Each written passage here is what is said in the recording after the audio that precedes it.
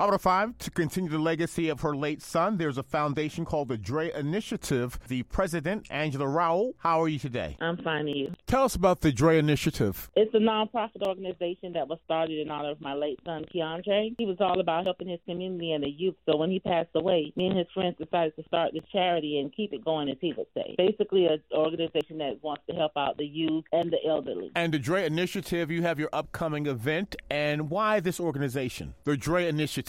He passed away during COVID, and we started the foundation shortly after that. And the Dre Initiative will have a toy giveaway taking place on Saturday, December 16th. Yeah, toy giveaway at Range Park. And Range Park is located at 525 Northwest 62nd Street in Miami. Saturday, December 16th from 12 to 4. But we're still collecting toys, gift cards, sponsors, or anything for kids that anyone would like to donate. Any specific toy donation and for what ages? A toy is something for everyone. Kids of all ages, every aisle of the toy store. Buy for boys and girls, makeup sets, learning toys, anything that they feel that kids will like during this holiday season. And Ms. Rowell, you have the website for the Dre Initiative as well as a contact number?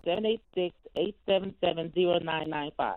786-877-0995. Website, thedreinitiative.com, through Instagram at thedreinitiative.com. And you're welcoming all ages to come on out on Saturday, December 16th, between 12 noon and 4 p.m. At what location? We're going to be at Range Park, 525 Northwest 61st Street, Saturday, December 16th, from 12 to 4. We'll have a Santa and Grinch picture station, bounce house and slide, Santa and Grinch picture station, DJ, bounce house and slide, the ornament decoration station. We're actually going to have a Santa letter writing station, and so much more. Well, thank you for keeping the legacy of the good works of your son from the Dre Initiative for a distribution at Range Park in Liberty City. President Angela Rowell, thank you so much. Thank you.